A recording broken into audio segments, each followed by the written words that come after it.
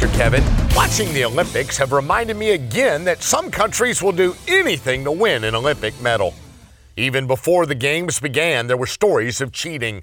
In fact, every Olympics, some athletes are not allowed to participate in the competition.